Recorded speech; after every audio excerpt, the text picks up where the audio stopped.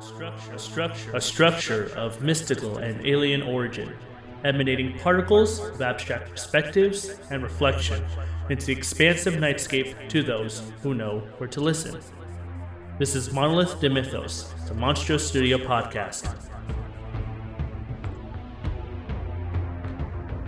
Right now, and it's recording. So anything you say can and will be used against you. So just keep that in mind. Good. Mm-hmm. I'm excited for it. Mm-hmm. I'm excited for it too. Episode 11 of Monolith de Mythos, the Monstro Studio podcast. Welcome. Wait, is that your intro? Yeah, sure. It's a lot different than the other ones. Yeah, gotta kind of like mix it up, I guess. You can see that you felt like you've done this for a little while now. You're like, the intro could be a little bit more laid back. Yeah, exactly. I need to be a little more mellow. Just kind of ease into it. We don't need to like state we're starting this now. Yes. Everything. Even though pressing record, starting it. What do they call that? Like, everything is in order. Mm-hmm. We don't want it to like kind of fall out of order. Yeah. Speaking of, what have you been up to, Trey Spells? Speaking of that, and what I've been up to is I've been playing the Star Wars game Fallen Order. Yeah. Talk about Fallout Order right there. Mm-hmm. That have you? You said you've been playing a little bit of it, right? Yeah, I got it off of Game Pass, and I did the first level. It kind of tricked me out. I was kind of just coasting through. It's teaching you basic shit. You know, you're just, hey, you press this button to jump, by the way. Yeah. Oh, and if you want to, climb, you got to press this button, you idiot. Yeah. But then I really like kind of in the middle of that level, you kind of start, you don't realize it, but the main character starts having like a dozing off, and he has a dream. You kind of walk one way, he turned around, and then he's in like episode 1, not episode 1, A New Hope. And he's like running through all these doors, and like there's a vertigo effect going on. The hallway is stretching, and it's just like, oh, what the fuck's going on? I was almost about to hit you up, trying to ask you what the fuck is happening. I'm scared. Yeah. And then you start to realize, oh shit, he is a Jedi of somewhat. Yeah. And you don't know that, I think, at the beginning of the game. You don't know that for like a good 15, 20 minutes, however long it takes you to get to something. I was kind of expecting like not to have that. I'm like, okay, this could be interesting. I'm just like some guy. Oh, but now I'm some guy with the Force. That's how it always goes though in Star Wars. Like I'm just a guy who's working on ships, and I work at the junkyard. Mm-hmm. Oh, but by the way, I have a lightsaber in my pocket. Mm-hmm. And then the guy that I'm hanging around with, whoever his boss was, that kind of. It's okay. He dies. Sacrifice. Like I don't know what he didn't have to die. After I watched that, I'm thinking he didn't have to die. If he would have just stayed quiet, I'm sure. The Padawan, I forget his name. If it was like Kyle or Riot. Cal, kind of like Clark Kent. Okay, Cal. So Cal could have just stepped in from the get-go, and his friend wouldn't have had to die. Because now I wonder what happened to those other ones that were just standing in the line. Did they die too? Yeah, they got fucked totally. You think so? Maybe, because like he just kind of like left after that. He was saving his own ass. Right. But the thing is, though, he did have to die though, because now Cal has to have the struggle of, is he going to turn to the dark side or stay with the light, with the Jedi? Yeah, I see that. You know what I didn't like about that scene was also it matched up too much of the Force Awakens scene with Kylo Ren when he walked off the ship. Yeah. And then he had like his stormtroopers like standing in the line doing like that whole mafia vibe thing where we're all just gonna shoot you now. So I feel like they copied that a little bit from the Force Awakens. So cool. It is cool. I guess that's one way to make a statement. Like, hey, we're all gonna line you up. And there was just a show I watched too recently when they did that. Like when it comes to war, and they're trying to find the what do you call it? The spy or whatever, like the mole. The mole. I guess that's just a classic thing to do is line you up and wait for somebody to tell them like, hey, it's me. Yeah, waiting for them to break. But someone's got to die. If no one dies, then there's no stakes. There's no, yeah. So I thought that was interesting. But yeah, and then you get onto the train shit and all that stuff, right? Yeah. It becomes Uncharted, but Star Wars. Yes, it was very Uncharted. I was noticing that too. I was like, oh my god. But it worked out. Yeah. For you at least. What, like, even using the lightsaber on a stormtrooper, it felt good. That's all I want. Like, it feels good to use that lightsaber. The way it affects, they did a good job doing that. Yeah, it really did. I know when they did a Force Unleash and stuff like that, that was also, I think people that are into Star Wars, they think like, oh, that's one of the coolest things we're gonna get for now. And then I don't know, Star Wars been having a lot of troubles with making games because of their deals with Disney. I remember when they first signed on Disney, and Disney's like, all right, we're scrapping all Star Wars games. Yeah. And people were like, what the hell? I'm sure the people working on it were probably more upset, but that's the way things go. That's how it goes. So yeah, as you progress in the game, you realize you gotta do a lot more than just pushing X and swiping lightsabers. I realized the puzzles, man. The puzzles are sometimes a little tricky where I'm YouTubing that shit now. Oh no. I've been YouTubing a lot of games lately, but this game has to have it because I'm just like, where do I go? Why can't I go that way and all that stuff? Sounds interesting. I like a good puzzle game. Are you on the first planet yet? Yeah, I just landed. I did a little meditation. I used up my skill point. Meditation. And that's where I left off. So I'm barely just starting in. You're like, whew, what a train ride. What a landing. Yeah, you meet all your friends. Yeah, it can be an addicting game. It really depends how much you want to put into it. Yeah, and there's another thing I noticed too while playing it is that you press A to jump, you press X to swing your lightsaber. B is kind of like dash around. Yeah. LB is force. LB is block. RB is force, and then you interact with stuff using the stick button. Yeah. And it made me realize that there are so many games out there that utilize the same button for everything, that if you were to try to interact, like a prompt comes up, you need to press this button, but all you're doing is jumping. Yeah. Because it's the same button, and it gets frustrating and annoying. But this, with the Fallen Order, I'm able to just kind of cleanly do what I need to do. Yeah. I really appreciate that. And then there's parts in that map where you're gonna come back later on, after playing 5 hours into the game. You're like, oh, I can even explore more of this map. Now I can wall run. I can swing across this, whatever. I think I played 10 hours into it, and I just now got force pull. So now I can go to any of the planets and use force pull on whatever part of the map that I need to use to get to a certain other area. You can even go back to the first planet. So that first planet has stuff on there where you're not going to learn for 6 more hours of the game. I think there was force push, force pull, slowing down time. I think that's one of the earliest powers. Yeah, that one's pretty cool. Yeah. And that's the frustrating part, I think, with people is damn, it took me 10 hours to learn this one power and the game's almost over. But that's the thing, it wants you, because it doesn't have replay value. So that is its replay value, is making you go back to go get those collectibles or those customizations that you want after you beat the game. But now you have a reason to go back to the game. I think that's the bad part on itself, because I don't remember it releasing any DLC to it. They did release something DLC, like an arena type fight style. That's its own thing though. When you go into an arena and you just fight a bunch of enemies, waves, something like that. I think that's what it came out with. But the story is great so far, and I think the most common thing people write in the reviews is how fast the story is. But I'm like, it's not fast. You gotta put some time in there. Because I think it was 8 to 10 hours. It's 8 to 10 hours where I'm at right now, but it could be up to 20 plus hours. I know it will be over 30 hours for the game, but trying to get through it. Mm-hmm. And that's what I've been doing for most of this weekend.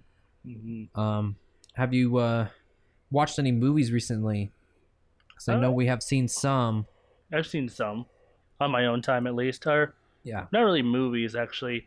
I guess what I'll bring up is for October I rewatched a cartoon show called Over the Garden Wall. Over the Garden Wall, okay. So it's kind of like, I guess you could consider it a mini series. It's only 10 episodes, just one season, and it's all the episodes are connected into one long story. It's about two brothers, like one's kind of like middle school, I want to say, or maybe like freshman high school, and his younger stepbrother, who's probably like 10 or something, maybe younger. And they're lost in the woods, and they need to find their way back home, essentially. And they meet some characters like a woodsman who's voiced by Christopher Lee, a talking blue jay bird, Christopher Lloyd. Yeah, that's the guy from Back to the Future. Yep. Oh wow. Yeah, and he was great in it. We also surprised he's still alive. What's his name? Elijah Wood. Yeah, Elijah Wood he's the main character. That's awesome. And what was the guy's name? You'll see him. That guy. Tim Curry's in there. Yes, Tim Curry. He plays a character like he actually plays like a really old woman, which is perfect because like his voice, he's just like very low and just kind of like, oh, you gotta tend to the turtles and stuff like that. And that's funny. It's the whole, and I love rewatching the show around this time because the whole series is just brimmed with the feeling of just autumn and October and Halloween, and more important and most of all, it's all this these all the thematics. Everything has to do with death and dying. Oh, wow. It's not very common in a children's show. This came out on Cartoon Network, I think. Yeah, I see that. And each episode's only about 12 minutes long. Yep. So there's 10 episodes. You can get through that and watch the whole thing. It's practically a movie. Almost 2 hours. Mm-hmm. Yeah, hour 50 minutes. So it came out in 2014. Yep. So have you seen this before? Yeah. This will be like my third time, I think, rewatching the whole thing. So you really enjoy it? Oh, yeah. And most of all, I enjoy the music for it. Oh, cool. Okay. All the music for it is originally for it, but also just like rewatching it, you kind of go back to like, hey, they kind of mentioned this, or hey, in the beginning theme music, there's a train sound at the end, and then towards the second episode, there's a train that almost hits the main characters. Oh. Okay. So it's like foreshadowing that, and there's so much going on that you probably will not like be catching the first viewing.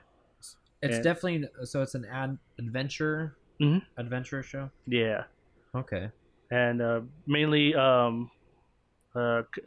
centering around them trying to get back home, but also they run into a creature known as the Beast, and you don't really ever get a good look at him. But fans theorize that it's probably like a Wendigo that's wandering the woods and kind of just finding lost children to take their souls and all that. But that sounds cool. but there is like kind of like a little kind of unexpected little like twist at the end, mainly to do with kind of like the setting of like where they're actually at and what's actually going on. But it's very cool, and then very, very kind of what's the word I'm looking for?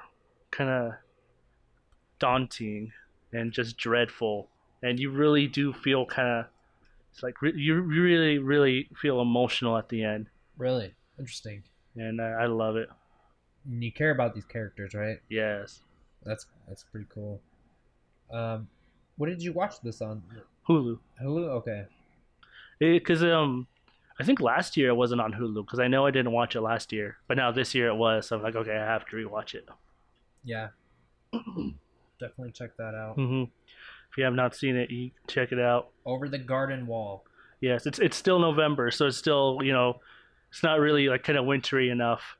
The show does kind of like step into that. Like it starts off in autumn, but then as time goes on, it gets more snowy, especially towards the end. So still perfect to watch that. Would you say that it's became like a tradition for you to watch this now every year, or I suppose like, so. You said this is the third time you watched it? Yeah. Hey, it could be a future tradition. You never know. Mm-hmm. That's kind of cool though. Like you have something. Mm-hmm. Like I try to find something too, and I'm just like, sort of kid movies that I've seen 100 times, right? Nothing connects to you anymore like it would back in the day. So it's kind of cool to find something that would work nowadays with you. So. Yeah, it kind of in tune with my personality and the things that I like, but it also just get me a rise out of it. Even watching it again, knowing what's gonna happen, I still get a little teary-eyed if I'm being honest. Oh wow! So I should get a box of Kleenex while I watch it. Yep. Okay. Definitely. Speaking of non-tears, Borat 2. Tears. That's like tears of kind of like laughter. Well, maybe like maybe for like a few parts, but yeah. Still, I thoroughly enjoyed Borat 2. Okay. Well, first of all, it was a surprise that it came out. Yes. Right? Nobody was really expecting it to come out that way. Like I said earlier, a long time ago, that I've seen it advertised here and there. Not that they're making Borat 2, that they're just finding Sacha doing Borat in like certain spots and pictures of him. So I already knew it was coming for a while. And I think maybe some majority of people know that too. But when it did get announced, you're just like, oh, okay, it's ready. It's ready. It's like right now, soon. It'll be out in 2 weeks on Amazon Prime for free if you got Prime. Oh damn! So that was kind of a nice surprise. Yeah, it is what it is. I'll go into first what I think about it real quick. Is I don't have much to say about it. I could just definitely say it's not like the first one. The first one was way more adventurous. Second one was more calmed down. It didn't take as many risk as Sacha's other movies that he's done. I think there was a couple risk here and there, but yes. not as much crazy stuff. I think it was toned down, and I think that review that we were watching too is how they mentioned they were probably filming this during COVID times, so that was probably a hard film to do while finishing it up. Yeah, you just have to rearrange everything with how things were shutting down so fast, and now you can't really go out and do as much stuff anymore. So you need to alter the story that you're already kind of going months in, and like, oh well, what do we do now? Yeah, but I still feel like they managed to pull it off. They did, yeah. Pull off a decent story. I'd say with a really, honestly, it's a good kind of message to have. It's almost like a movie too. Like either do this now or you'll never get it done. Especially with the politician stuff in there. Yeah, and just kind of how everybody's kind of like at each other's throats online, just like, hey, that's insensitive. You can't do that. That's oppressive. That's racist. That's sexist. Yeah. Which I love how they push the boundaries. Got to push the boundaries, while also even with the pushing boundaries, what they're most importantly doing is that they're still calling out, hey, this is racist, this is sexist, and all that, and that's still important to do because we still need that. But what a lot of people are put off is the way that people kind of just say, they'll just like quote retweet, kind of just like, hey, well, I think this is my opinion. This is not cool at all, and I do not approve of seeing this in my timeline. Yeah.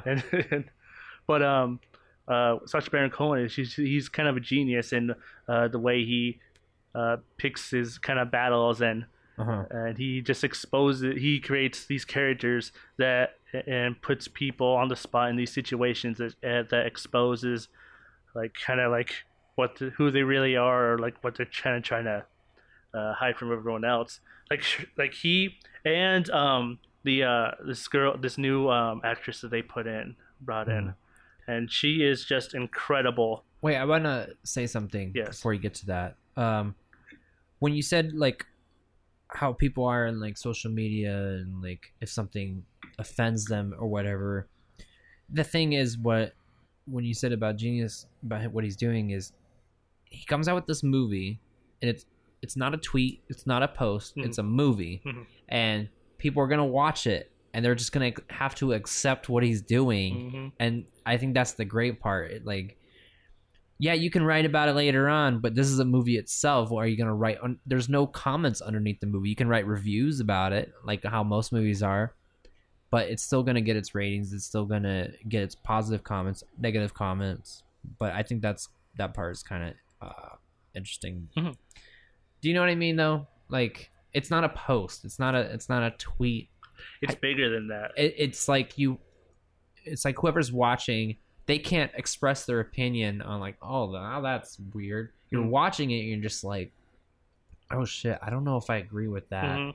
All they can still like I said, they can still review it, they can still tweet about it, but then they have to get pretty upset about it. Yeah, and you have to get pretty upset about it to get other people to look at it and be like, oh, they're really honing in on this. I guess I'll watch it and check it out. Yeah, because like you can't really get what they're saying if you're not with them watching it, you know. Yeah. Now you get more people watching your movie. Yeah, that's a good marketing type thing. It's not even marketing. It's just it is nowadays controversial shit. Yeah, marketing nowadays with controversial shit is the new thing. That's the only way to go viral and on anything. What were you saying about the actress now that was in Borat 2? She is incredible. She was what helped make the movie. If they didn't get someone that was as good as her, with not just as ad-libbing, but not was just maintaining a character, but also just ad-libbing with the situation she was in. Because like there was still a lot of unscripted moments. There were some, stuff that was still manipulated around, obviously, because they need to try to get a rise out of what was going on.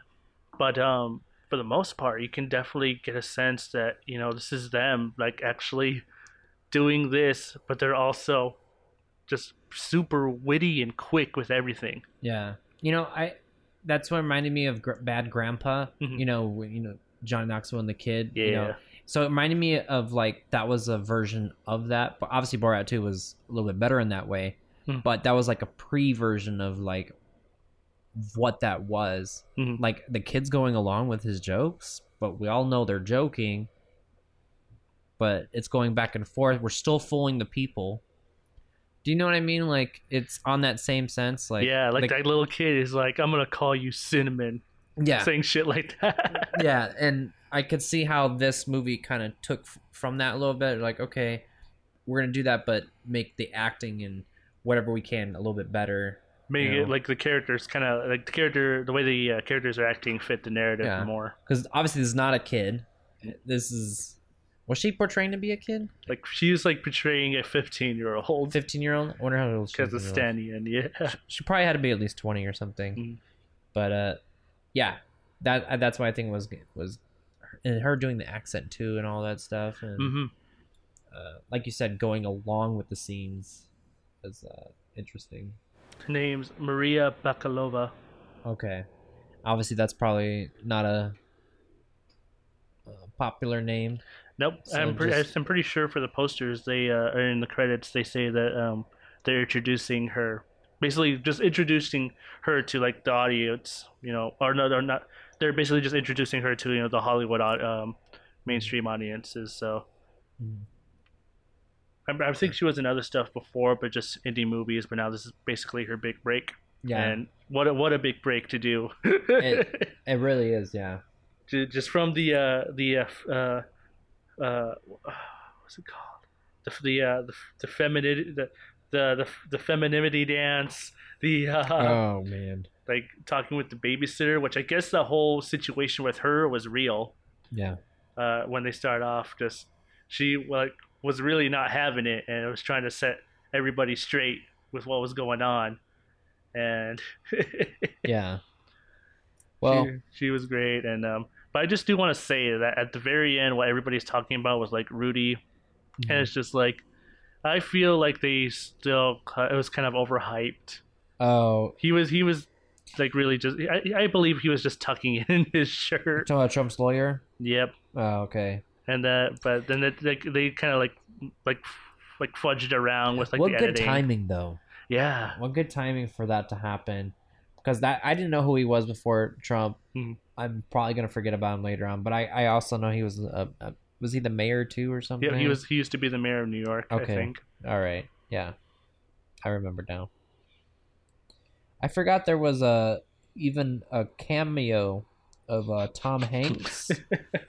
I can't even remember the scene, but I remember him playing a cameo. I do. I don't want to get into it because it's kind of spoiler for the narrative, but I thought that was awesome.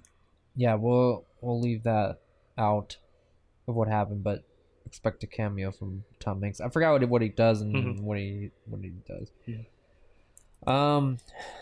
Yeah, we can wrap this one up though. All right. It's got a 6.8 out of 10 on IMDb. What would you like to give it? I think a 7. A 7? Yeah. Definitely something I would want to watch again. More friends and just laugh at like all the stupid shit even harder because you got a crowd going for it. Yeah. I'm gonna go with the 6. Obviously it wasn't the first one. You're not gonna get like whatever one you liked better the most. But Borat was that. But Borat made a name for himself. Yeah. Just like his other movies. And I think that's great. Bruno and what's the chief guy? What's that? Oh, the dictatorship. The dictator. Like the dictator, yeah. Yeah, like that, those are great.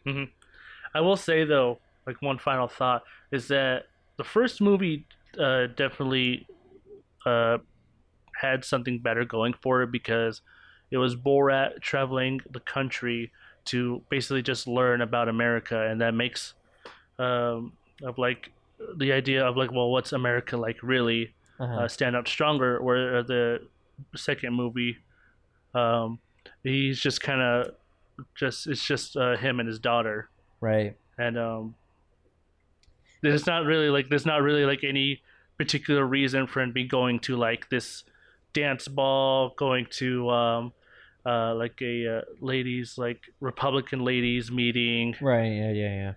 So they had to kind of fudge around with like, well, why are we going here? Yeah, because the first one was all about learning about America, right? Yep. Yeah, this second one is like, okay. But I guess that's the funny, stupid part is where like he doesn't understand how politics were supposed to be important. Maybe because they how important we view them as. Americans view them as. Like how he's gonna bring them a female, and everything's gonna work out. Yeah, that I could see is a good difference there. But still, the movie is just stupid fun. It's great. Yeah, definitely would watch it again and recommend it. It's free on Amazon Prime. Borat 2. So we got into another movie where it took us a long time to watch. Not too long. I would say since August, because that's when I finished Twin Peaks. Yeah. There's a movie called... What movie is that? It's called Fire Walk with Me. Hell yeah. And Jack, explain what Fire Walk with Me is and what it has to do with Twin Peaks. Essentially, so after David Lynch was done finishing up Twin Peaks, after they brought him back to finish it up, because they fired him in the beginning of shooting season 2, then they realized, yep. Oh, I thought he just left. No, well, he probably did leave due to creative differences, but basically he just walked away from it. And that's when everybody noticed the show changed a little bit. Oh yeah, they're like, oh, there's a lot more episodes, and they got lost. The studios had no idea what to do going on because it's Twin Peaks and it's David Lynch, so it's literally someone's mind that's in the show, and you can't duplicate someone's mind. They try to, and you're just like, this is like, there's so many pointless scenes. Like you're just like, I like season 1 better. Yeah, and I told you that before I knew that David Lynch didn't do the second season, but now I get it. After I watched the second season, I was like, oh, that makes total sense now. It didn't have its vibe. So he came back, he finished season 2, helped wrap it up, and now he's like, okay, now I want to make a movie based on Twin Peaks. Yeah. And all the fans were so excited. Oh, I can't wait to see this movie on Twin Peaks. We're gonna see finally what happens to Agent Cooper at the end. And then he just comes out and he just goes, it's a prequel to everything that happens. Yeah. And you're just like, oh, what? And what did you think of this prequel? I thought it was pretty good. I don't think they could have done it any better. It was perfect. For what it was, definitely, because we're talking about Twin Peaks here. Just can't really even describe. Just a crazy show about a peculiar town with weird people and all the people surrounding it. And you can tell it has David's his essence, his energy on it. Yeah, you can feel that.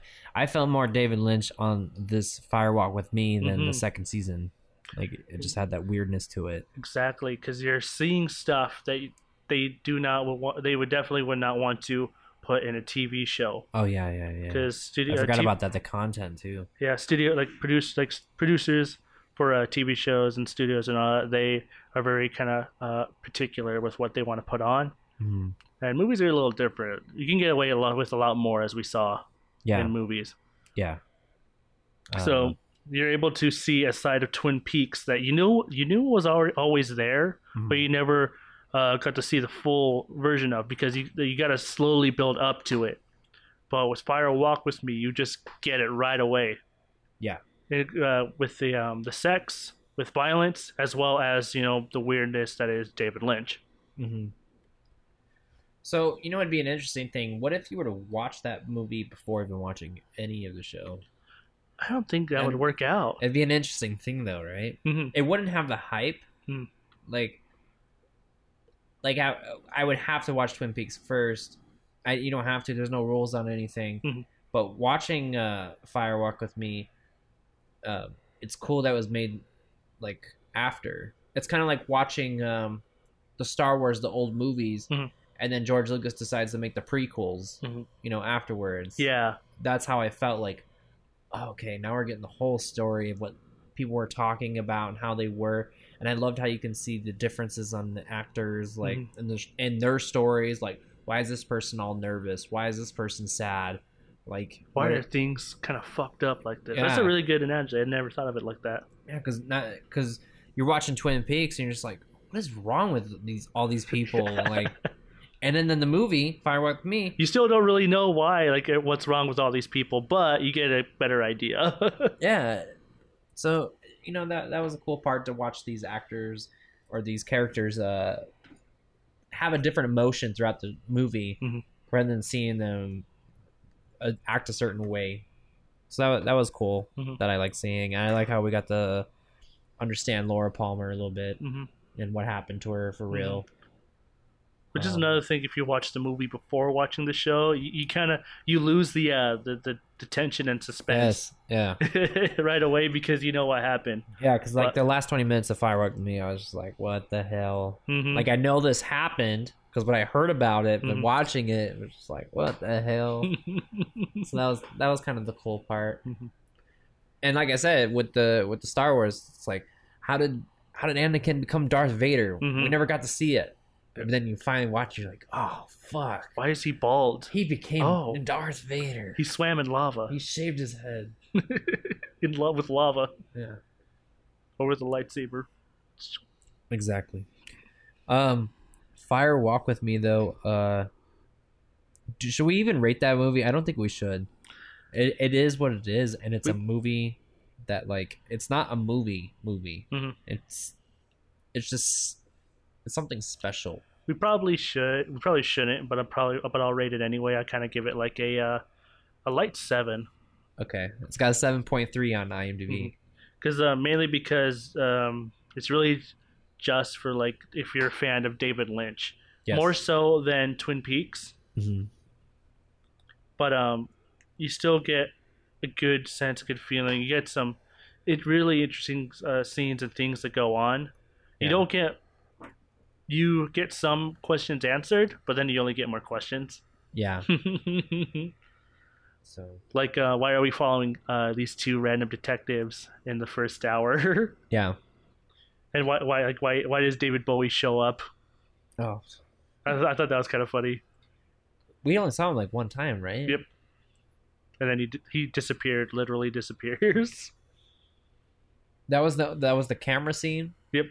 And that was it. Yep. Was there anything too else that I don't even remember? It definitely just sets off the tone of all like this particular case is quite a strange one. Oh, okay. That's kind of like what I got out of it. Like the intro, like let's have David Bowie intro this story. Let's have him just yelling out of nowhere for no reason. Oh God. Yeah. I thought the cool, great thing too about it was after watching the first two seasons, well, the first two beginning seasons, it's like you keep hearing about Laura Palmer. Mm-hmm. Like, why did everybody like her so much? Yeah. Like, who was she? But then you watch the movie and you're like, okay, she really cares about people. She really like has a good personality. Mm-hmm. So I could see why the town was so upset. Mm-hmm. You don't get that in the show. Nope. You just get them upset. Mm-hmm. Like, God damn, this town's emotional as hell. Like, so I'm glad to finally watch that to understand all that.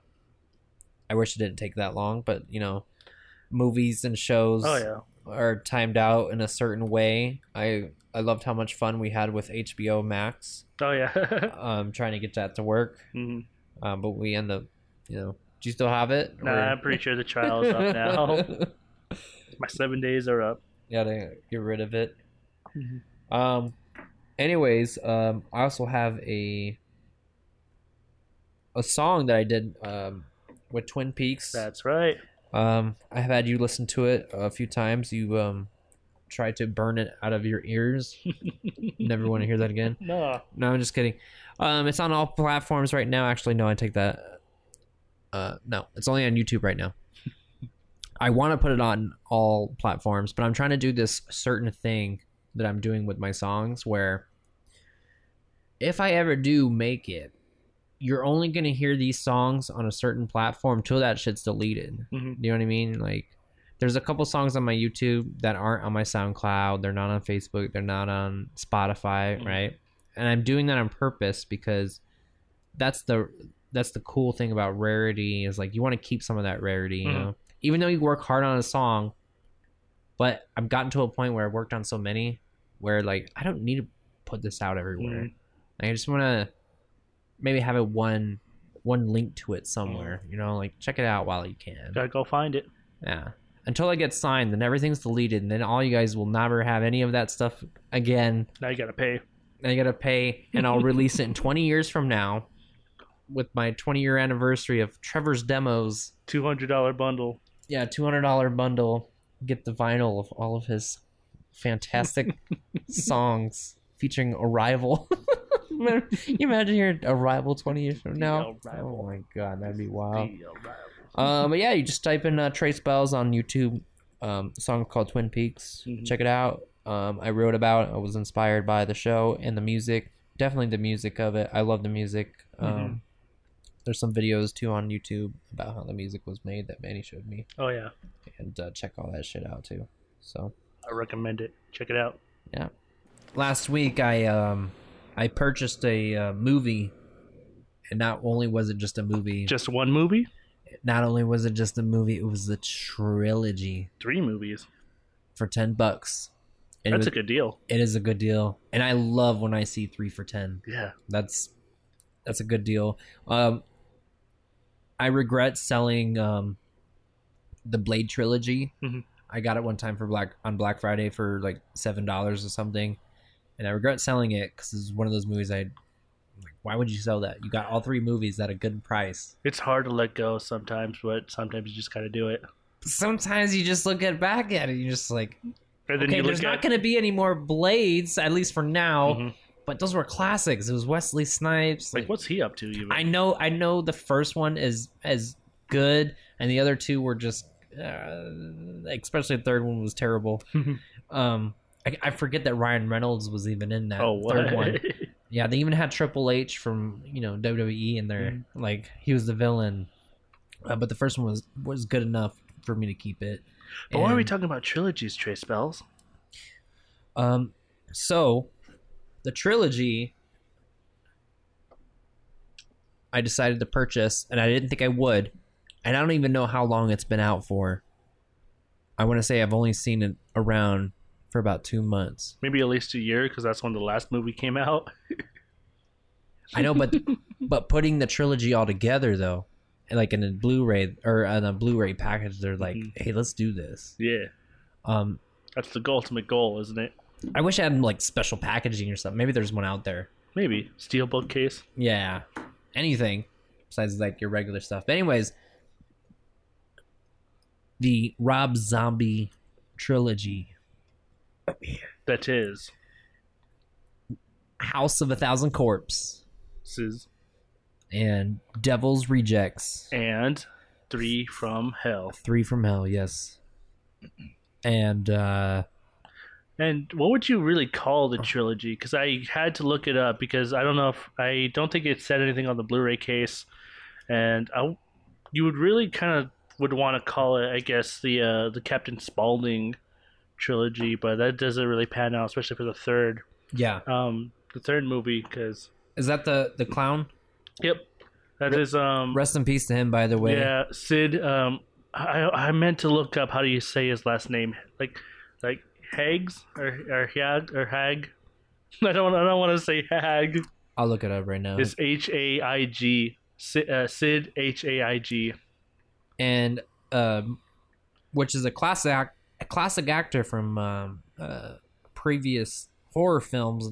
I guess I didn't know how long he was in horror. Yeah, for a long time. It wasn't until Rob Zombie introduced a lot of our generation to A House of a Thousand Corpses. I guess that's where we got to learn about him. And then you realize, like, oh shit, he's been in a lot of stuff throughout the years.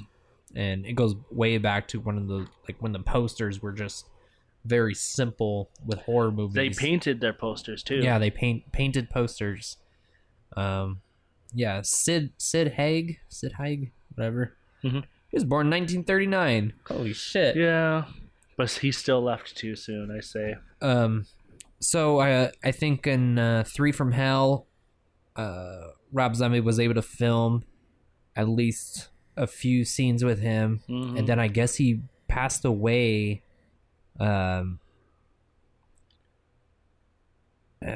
It says September 21st, so I'm thinking they weren't even done filming yet. You know what I mean? I'm pretty sure they wrapped up and then he passed on. Because just jumping right into Three from Hell, one of the things he kind of would want, one of the things that kind of stands out, especially with actors who are kind of like either really old or they're kind of or like something personal is going on. Like in his case, he was like going through. I think he was like you think you mentioned his lungs were collapsing. Yeah, he had some. It was definitely a health thing, but then again, it's like he's 80 years old. That too. But what I remember from Three from Hell when he was in it was he was sitting down a lot of times. His last scenes at the beginning. Okay, pretty much the only scenes he was in, especially when he was delivering lines, he was sitting down, and the only ever times he wasn't sitting down, he was just kind of just walking with prison guards guiding him because they were all arrested. Yeah, that's kind of like it was just like, oh wow, this is definitely a send-off movie for him, or at least in the beginning scene, this was a send-off to him. Yeah. Until ultimately they said like, yeah, he just kind of like they killed him off. I'm pretty sure this was like his last movie too. It says something called Hanukkah. That'd be interesting to watch, but I'm not going to because it says it's got a 3.8. Sounds Jewish. Yeah. I might edit that out. No, it's Borat. It's very controversial. Borat's not Jewish. He hates the Jews. Oh, he's afraid of Jews. The Jews are evil creatures with. Yes. You were Jewish. You all are not. Steal my. Eat me. I think it was a deleted scene from the first Borat film, but that's when he stayed the night with the Jews. Yeah, the old couple, yeah. And they were trying to feed him. Like, you go poison us. Do not eat that. It's poison. Anyways, I'll cut that whole part out. Yeah. So yeah, it looks like this is probably his last film.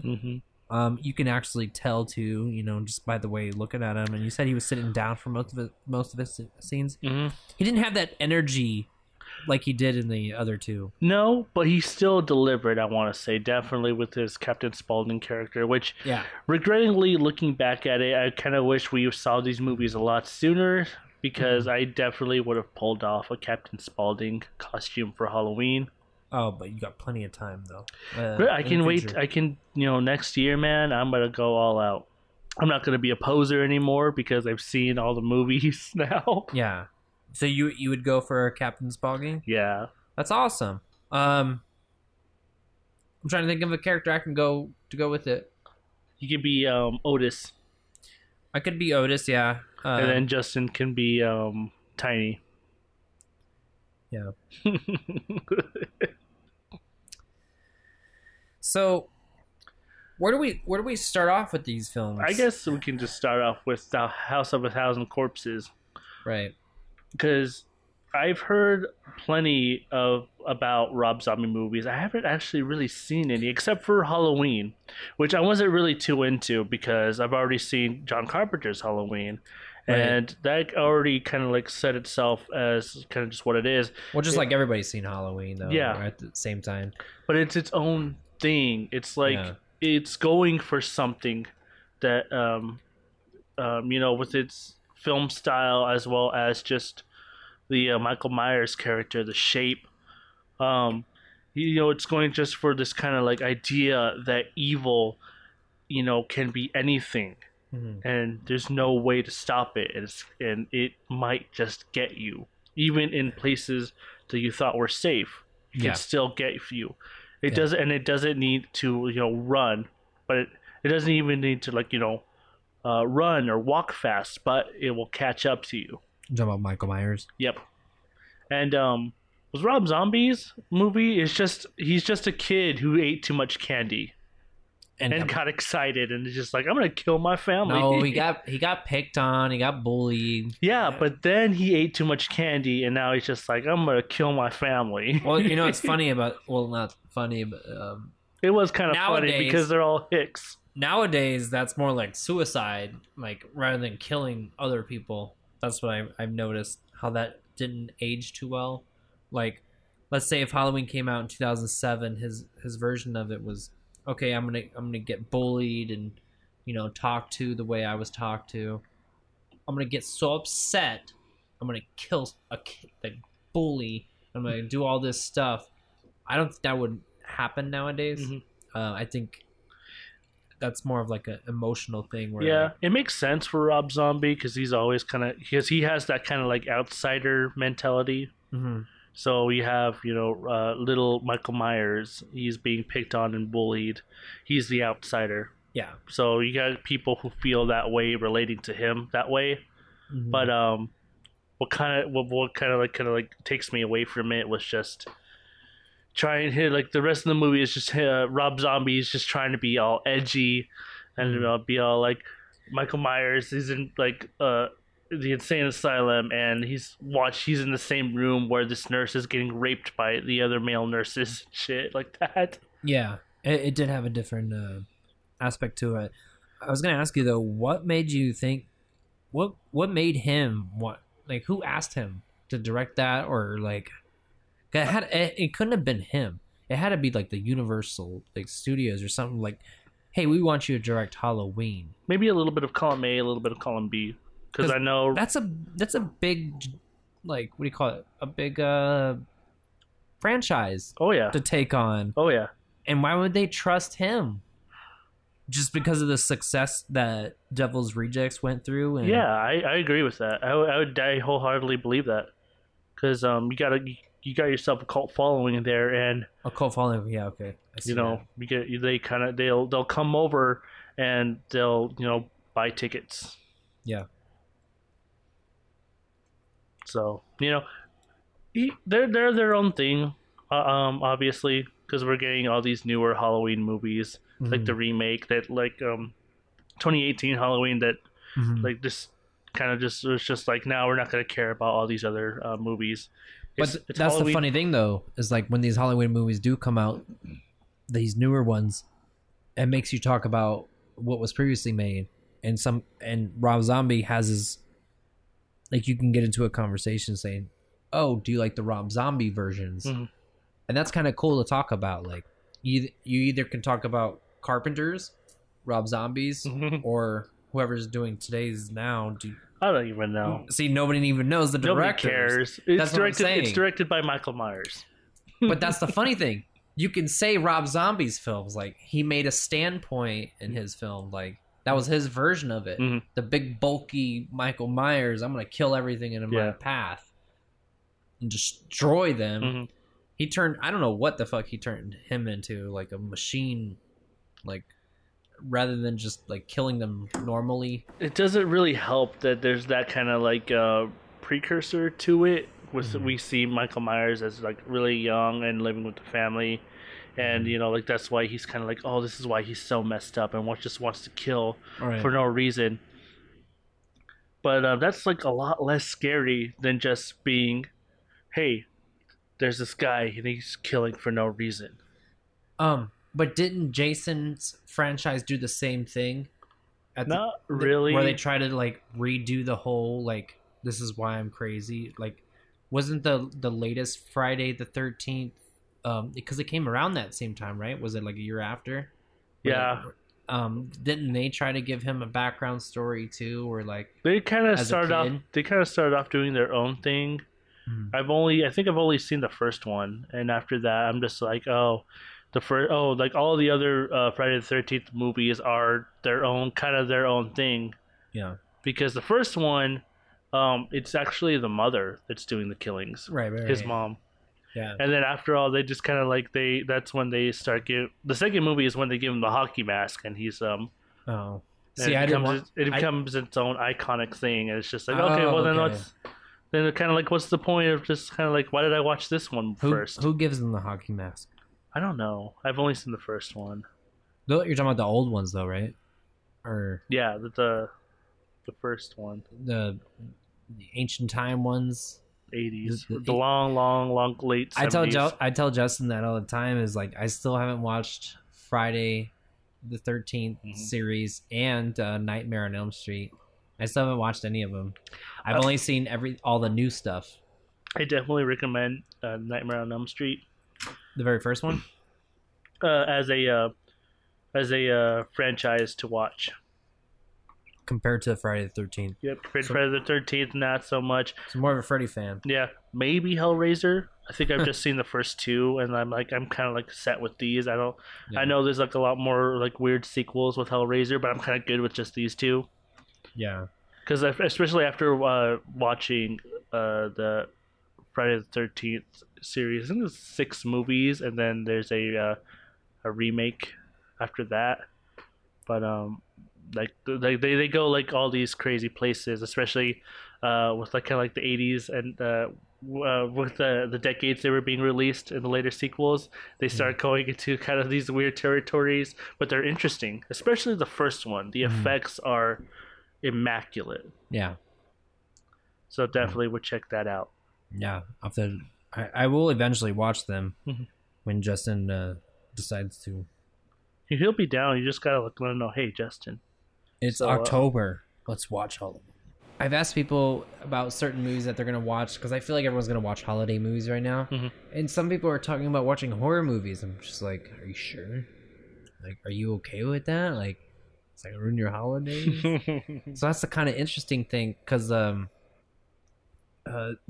my friends are talking about, like, they're going to watch like a horror film or a TV show, like late November or December, and I'm just like, oh, okay. I've realized times have changed, and no one is feeling festive. You know what I mean? Like no one is in that holiday spirit yet, and I know it takes time. Because what are we gonna fucking watch? The Santa Claus with Tim Allen? Yeah. I think they're making the new ones with Kurt Russell. I didn't watch the one that came out last year or 2 years ago, but Kurt Russell's like the new Santa Claus now. Oh, what the hell? Yeah. I don't think I want to watch that. Tim Allen was our generation. It's now Kurt Russell. Apparently they were good, but they're not going to be. But Kurt Russell is like not this generation though. What the hell? I know. And him playing Santa Claus that's what's weird. But this is kind of off topic, but just kind of piggybacking right to Santa Claus. Yeah. I seen some shit of like hashtag Jingle Jangle, which I guess is a new like Netflix holiday show or movie or whatever. Yes. And I see it has like Forrest Whitaker, Keegan Michael Key, and it's just like I didn't watch any trailers or anything. I just saw like in the Twitter moments that it had the hashtag and kind of like played the little blurb. But I'm just it's just like, what? This is like the first time I'm hearing of any of this, but I don't know if I want any part of it. Yep. I'd rather watch what is it, Herbie's Halloween? Jingle Jangle. Yep. I don't even remember that kid.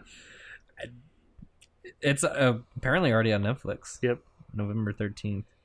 I don't know if I would watch that. I'm very late on Christmas movies. Yeah. I'll wait till that day. I think we have enough. Yeah. We don't have enough Halloween scary movies yet. Exactly. We've kind of like blown through them. You can, but we need more. You want to see how creative they can keep getting. Mm-hmm. Halloween is definitely like one of those kind of holidays where you can get more creative. Yeah. Christmas is already kind of expended. Yeah. Like what? Snow? Yeah. What are you gonna do? Like a Christmas movie in the desert now? Yeah. It's gonna be an Arizona Christmas. What do you think though about the Christmas horror movies? We're gonna like wrap up a cactus in Christmas lights. No, what do you think? I know. Like there's Black Christmas. There's Krampus, which is I guess you can kind of consider that. Yeah. Krampus was fun. I remember watching that with you guys. But like even then, I feel like that's already kind of like expended because now you're just I don't think you can going back to like the Halloween horror. Like thing. What we watched, I don't think you can keep doing those. But the one we watched was done well because you threw the right comedians in there to do it. But other than that, it wouldn't work still. And I think it had a popularity too at its time. Mm-hmm. Like everyone was talking about Krampus at that time. Like who's Krampus? Like, haven't you heard? He's this ancient. He's like the anti-Santa Claus. Yeah, he's a demon. He doesn't just leave coal for kids. He fucking takes them and eats them. Yeah. So,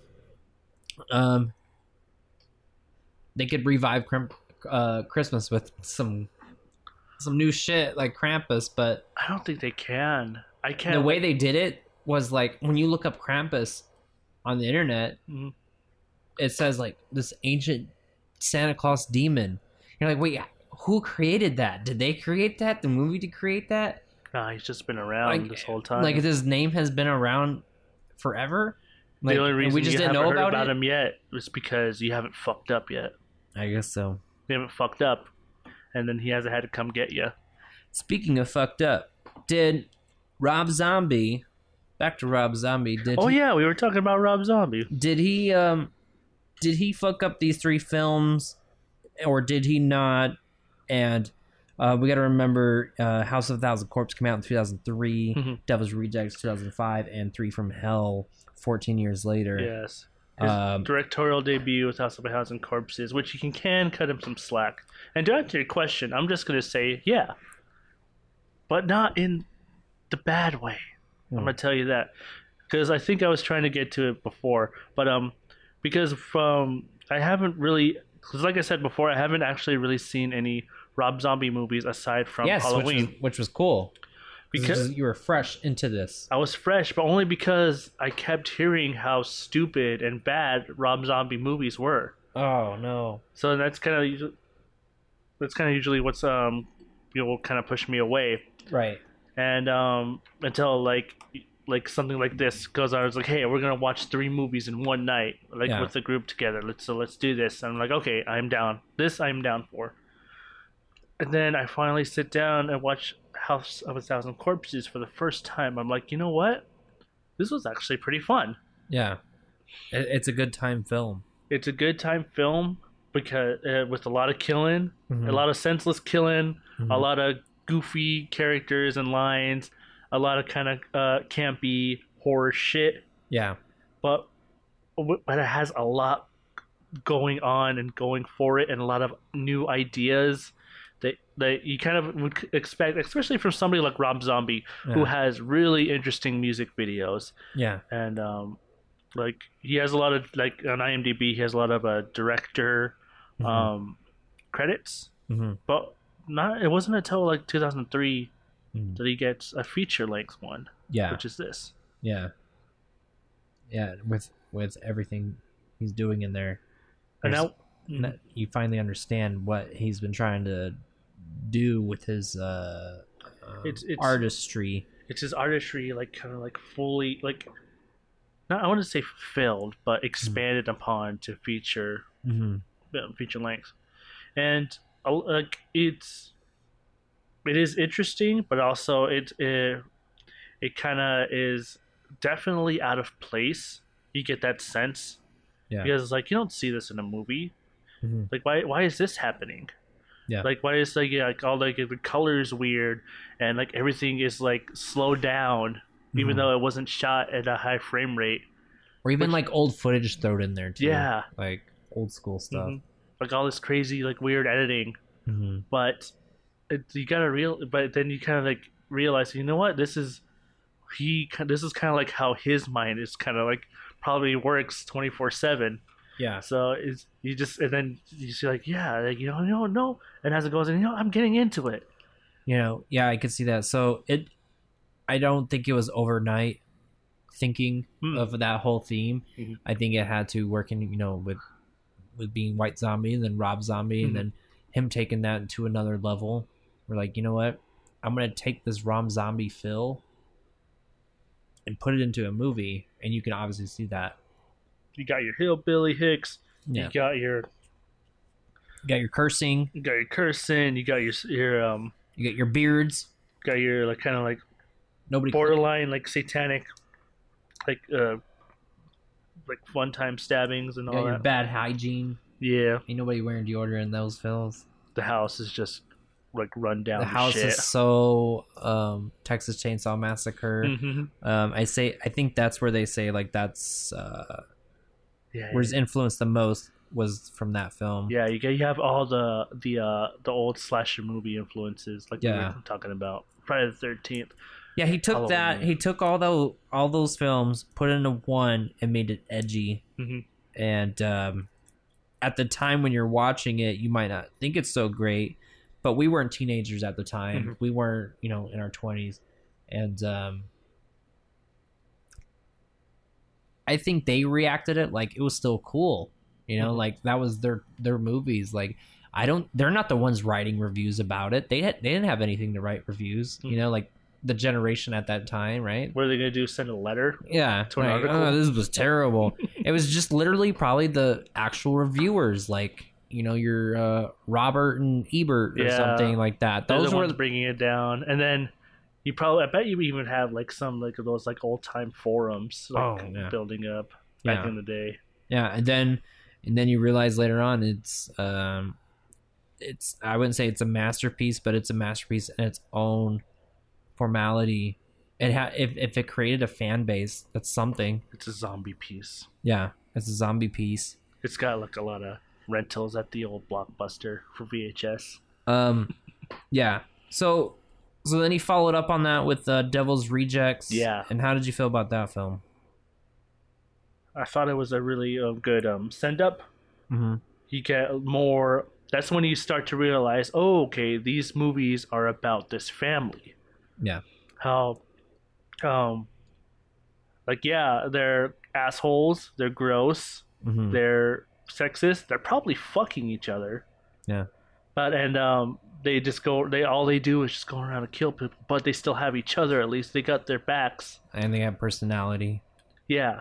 Then they start to kind of like develop that more. They get even better into it in the third one.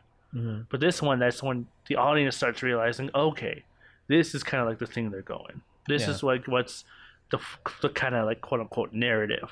Mm-hmm. Although I gotta say, I don't really remember much of the second one. I don't either. I don't know why it flims right through me every time I watched it. I don't know why either. Yeah, but I do remember like some key parts, some like characters will pop back up. Like I don't even remember his name, the black guy. It definitely didn't have that House of a Thousand Corpse feel. Mm-hmm. You could tell that you're just basically taking House of a Thousand Corpse and you're putting it on the road now. Mm-hmm. And that's how it was going, right? Like they're just now on a road.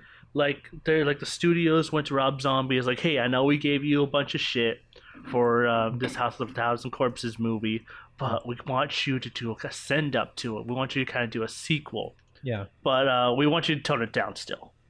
If you want us to pay you to make this movie, you got to tone it down. And you're just like, Rob Zombie's just like, oh, okay. Yeah, I'll do that for you. Let me make Halloween in 2007. Then I'll go out in Halloween. Yeah. The second one was alright. It was a good sequel. It's gonna be so edgy. So it was. I'm gonna have these people hostage in the hotel room, and then just kill them all.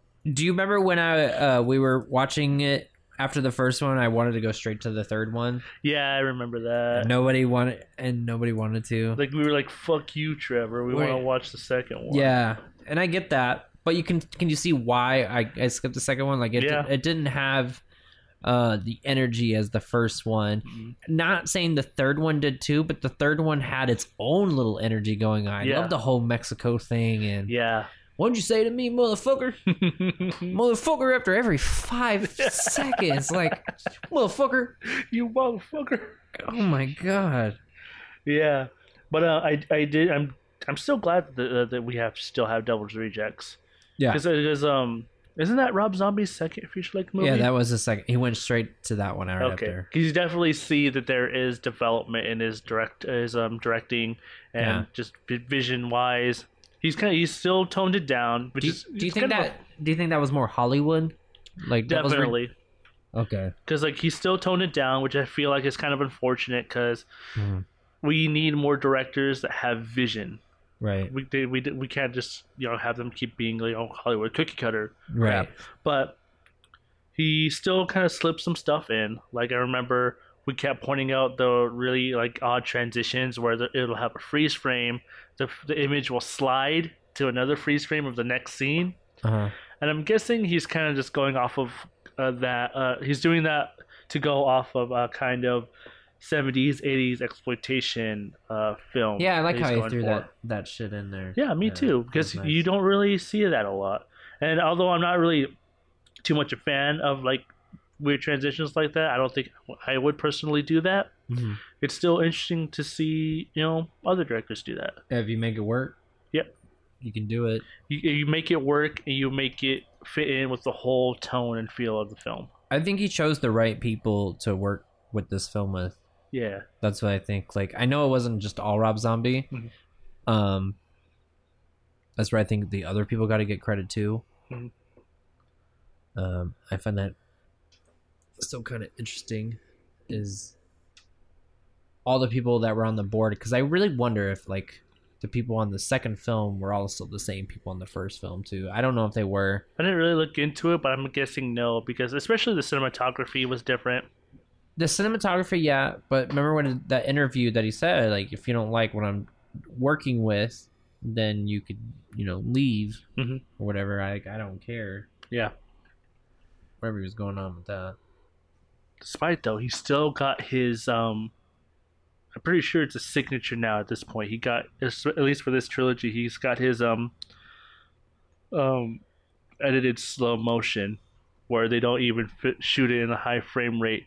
they just shoot it normally, the 24 frames per second, and then just slow that video down so it's really choppy, and it goes on and it keeps happening, and it's just like, well, Rob Zombie, if you really gave a shit so much about slow motion, do you think you could have, shot at high frame rate so it looks nice?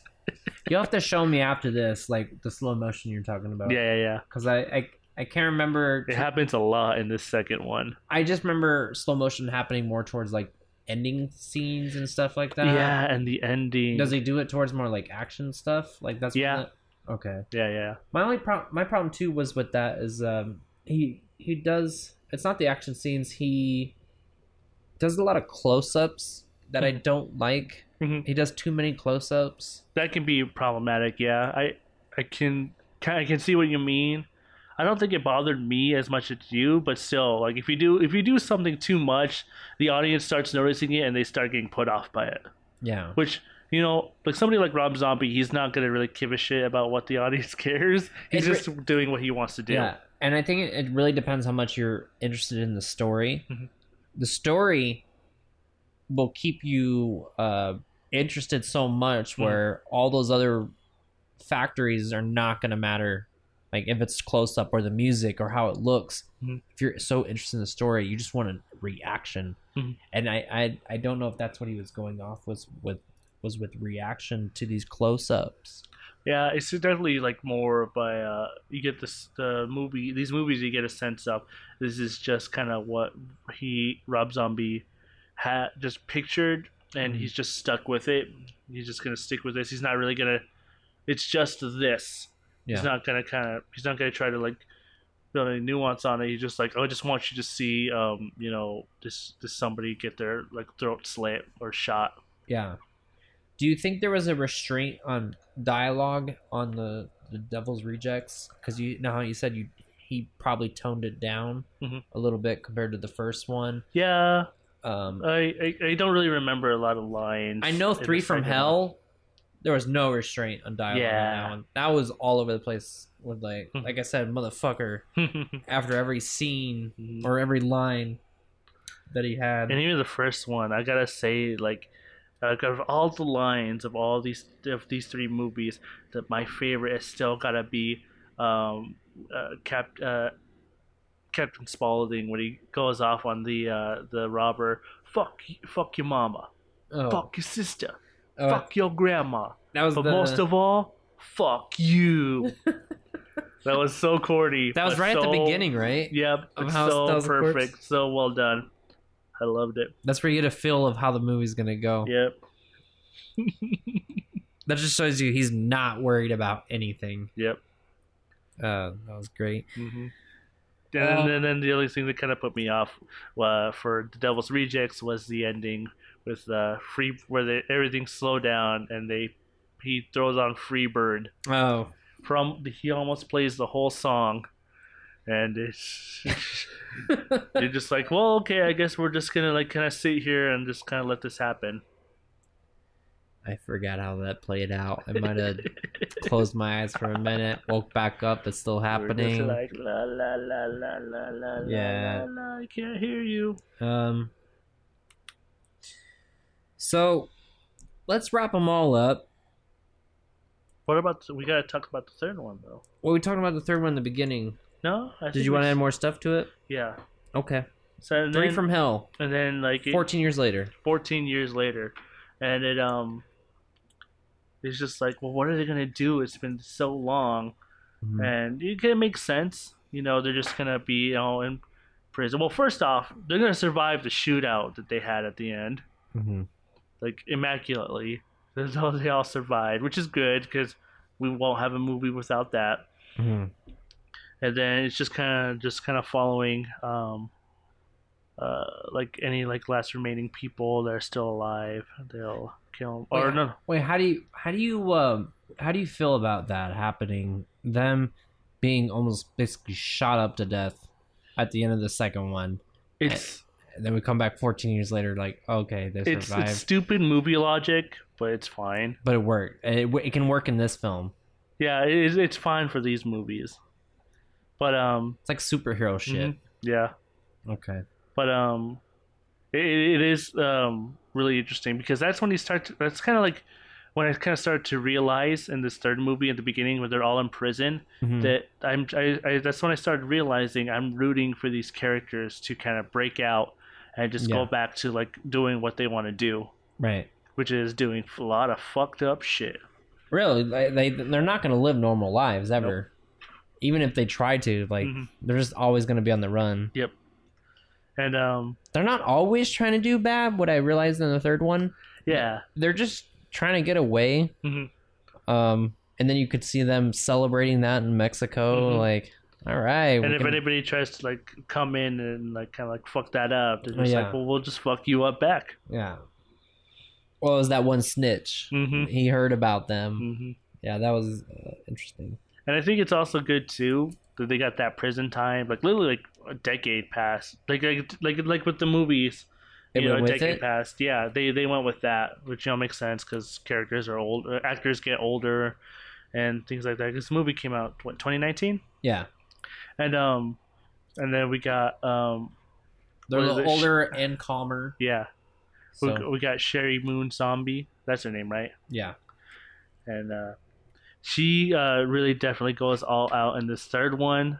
I don't really feel like she had much of a personality. She kind of like did, but it's she's very poppy, like, oh, I'm so happy about everything. And it makes sense for this third one because she was in solitary confinement for over a decade. Yeah, and that fucks you up. Yes, and so it made her that made her character a lot more fun. And they all have their own characters, kind of like character things that they're going for. And that's definitely a lot more developed in this third movie, which I appreciated because, like, if you're gonna keep going on, you gotta have some characters in the movie. You can't just have people like in place doing things, because that doesn't make a movie. Yeah, and it just all like honestly, like I keep hearing people like I said earlier. Like everybody just wants to shit on like these Rob Zombie movies, and I haven't seen like any other ones other than these. But I gotta say they're really fun. Do you feel like you understand him a lot better now? Yeah, after watching these, because there's definitely a sense of style. There's something that he's going for, as well as just a theme of family and togetherness. Like fuck everybody else, we have each other. But what if you take that out, though? Yeah, then it's all just stupid. Like so then that's why that's why I would wonder if you were to watch Lords of Salem or 31. I want to see how that would go with you because those two movies don't have that like trilogy feel, franchise feel. You could still tell it's a Rob Zombie feel or film, but it doesn't have that.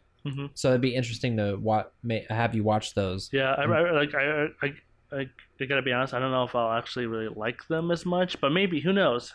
Yeah, like I said, you didn't know you would like these ones, but then you realize, you know what, he's just doing his own thing.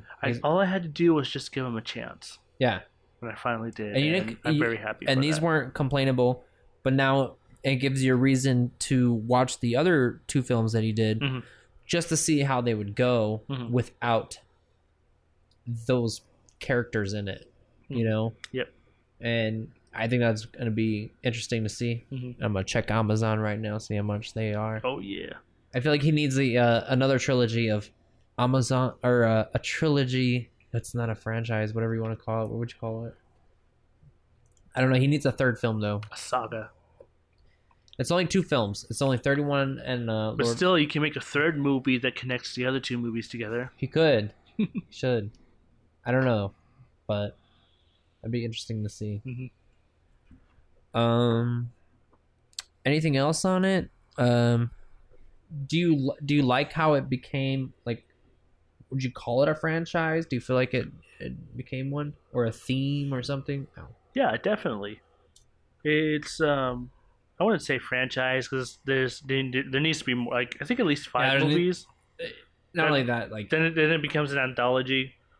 But it's a trilogy. It's a good trilogy that all together it works really well. The trilogy works very well. Has a fan base. Mm-hmm. Not a huge fan base, but it has a really good amount of fan base. Mm-hmm. Really, it depends on the fans, how dedicated they are. Because when you look at other trilogies or something like that, like, I think Rob Zombie can have his own thing. Mm-hmm. Definitely does. I think it's too early to tell though, since it's only been 1 year since Three from Hell came out. Yeah, and then plus Captain's passing, so we don't really know where Rob Zombie's gonna go now.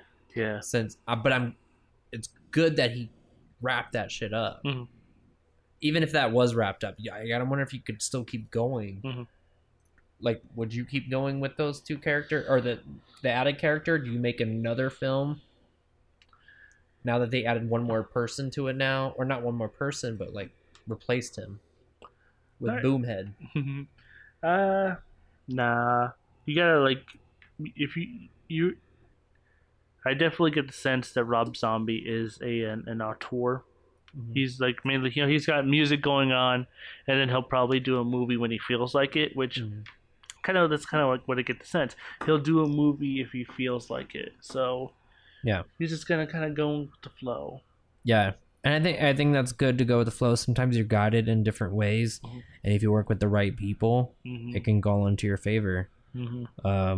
I like that Three from Hell was made 14 years later because it gave people at that time of a generation to watch those movies, understand them, and then, like, can you imagine, like, being a big fan of those in 2003 and 4, and then Three from Hell came out? Like, I'd be ecstatic if I was those fans. I'm like, oh, I'm finally over 17. I can go see an R-rated movie and check this out. Yeah.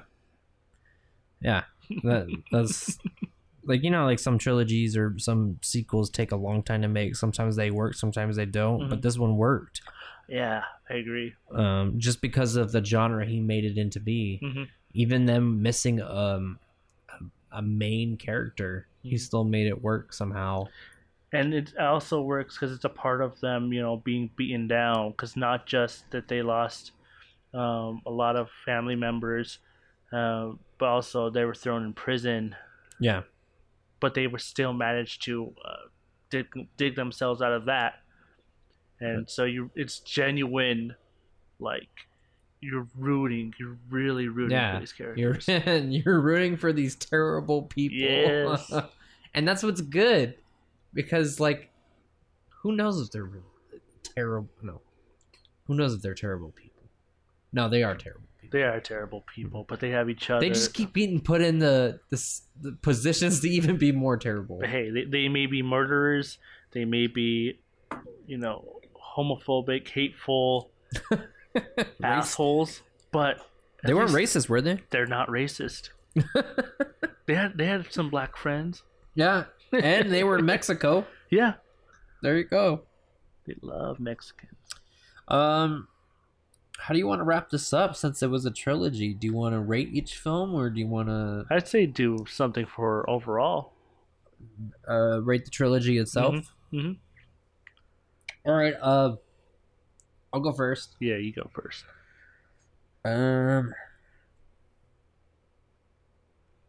So overall, being what it is, creating something new, likable characters, you don't get that all the time.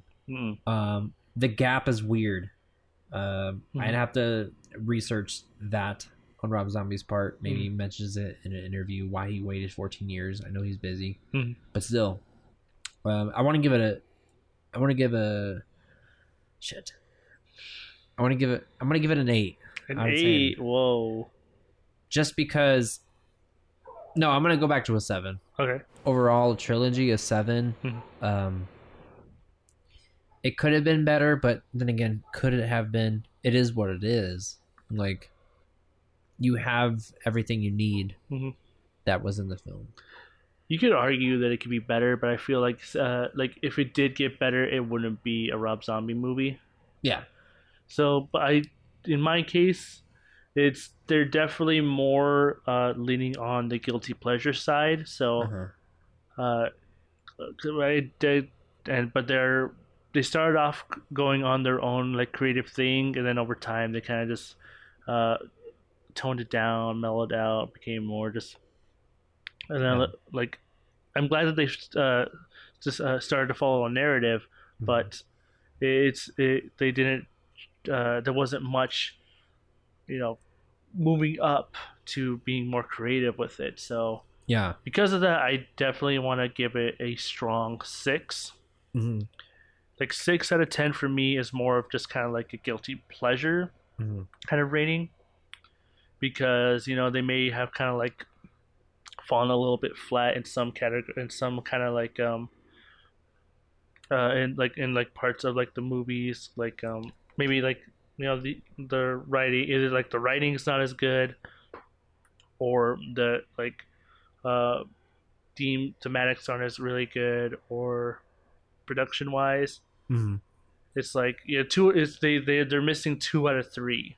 Like they excelled in one thing, but not so much in the other 2. Yeah, but it's still something that sticks with you. Yeah, and it definitely does. The characters are going to stick with you for a while. Yes, characters and settings and everything, but more importantly, I would really like to watch these movies again.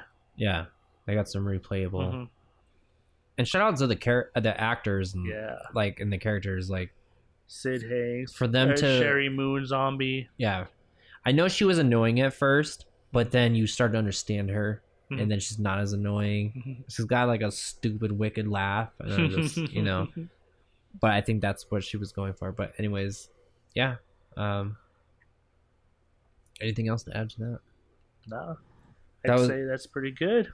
And what did you call the Rob Zombie trilogy? You said you think it has a name? I tried looking it up. It was like I guess you could call it the Firefly trilogy, or like Firefly trilogy. I saw like on Wikipedia it said something weird like list of Firefly films. We'll go with that until corrected. The list of Firefly films. That's gonna be the podcast title. Yeah, it sounds terrible.